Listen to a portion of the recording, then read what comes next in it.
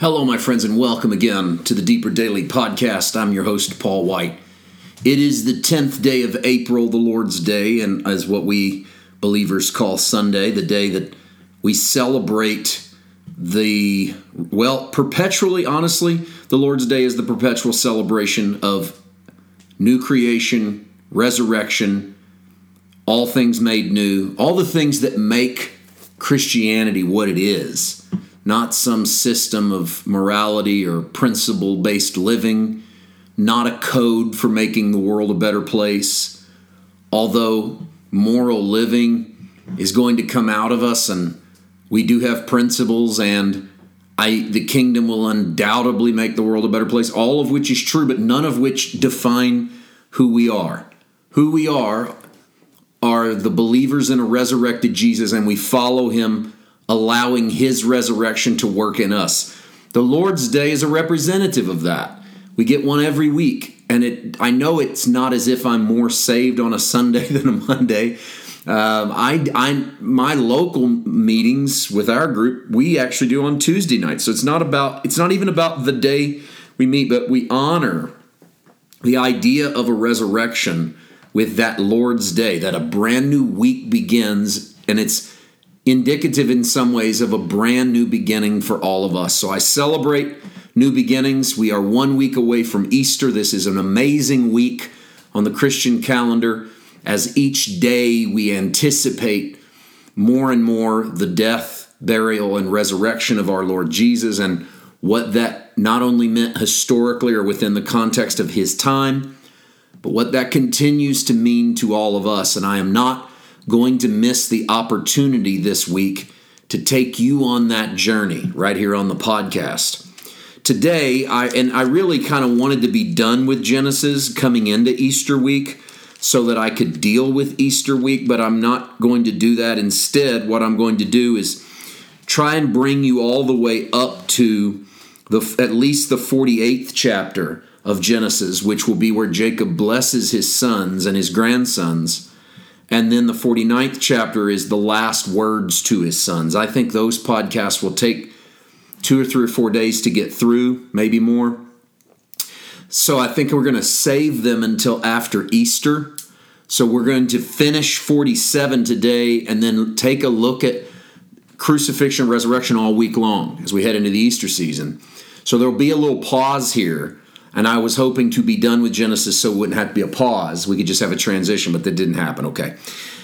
I'm at a chapter that is a little difficult to deal with. Let me explain what I mean. Chapter 47 of Genesis seems pretty straightforward. Joseph has been put into power in Egypt. His brothers have come down to live in the land of Goshen. He situates in verse 11. It's the word it uses. He situated his father and his brothers. He gave them possession in the land of Egypt and the land of Ramses. He provides for his fathers and his brothers and all of his father's household with bread. And then in verse 13, Joseph deals with the famine. And if you take verse 13 to verse 26, and you lifted them out of Genesis 47, and you just put them into any other context, you changed Joseph's name to something else. You changed the land of Egypt to a different country. You could easily be retelling the story of totalitarian governments.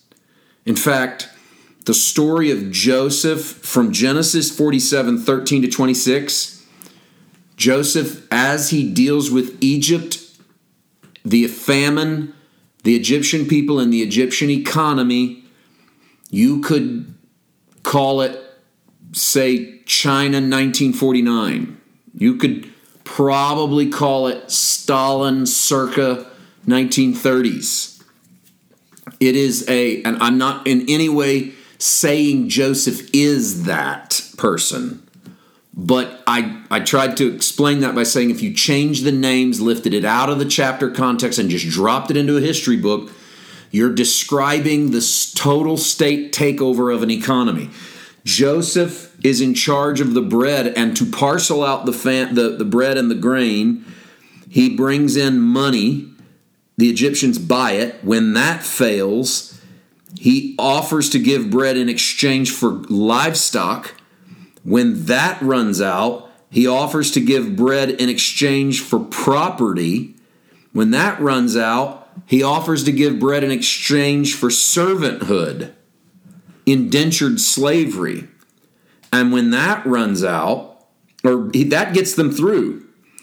And then he allots the land back to the people and allows them to take 80% of what they get and give 20% to the state. Now, I realize that percentage is absurdly high for totalitarian governments or communist governments. They wouldn't allow you to keep 80%. So that's been some people's justification here, is to go, oh, well, Joseph did what he had to do, but he was charitable. I want to give you several thoughts here and kind of machine gun them at you quickly and let you land somewhere. Thought process number one: Joseph saves the lives of the Egyptian people from famine. That's a fact. In doing so, he indentures them to a servanthood that comes back to bite his own people. Because live by the sword, die by the sword. The servanthood / slavery that Joseph instituted in Egypt will become the slave holder over his own people in the next generation. And that could be a principle. Watch out. What you inflict will be what comes back to you. Here's another thought. That what Joseph does is by the hand of God to save a generation of Egyptians, but God wants to indenture the Hebrew people in Egypt so that they will understand the stranger when they become the overlord. We see that play out through the Old Testament. And here's another one worth thinking about. If Joseph is ever a type of Christ, maybe he is a type of Christ in this, that when you come to Christ to receive his bread, what it costs you is everything you have. And you see it play out in stages in Genesis 47. Money, possessions, land, life. Jesus would say in Luke 14:33, if a man wants to be my disciple, he must sell all of his possessions and follow me.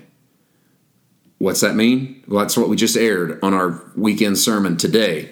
The crazy initiative of grace. What's it cost to follow him? Whatever you got.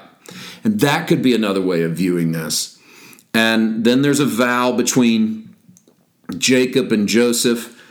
Jacob lives in the land of Egypt 17 years, lives 147 years, and when it comes time to die, Joseph promises his father that he won't bury him in Egypt, and that they'll carry him to his burying place, and he swears, and that's the promise. Okay, that'll lead us into chapter 48, which we'll do after the Easter week. We're going to get going on that tomorrow. Have a great day. God bless.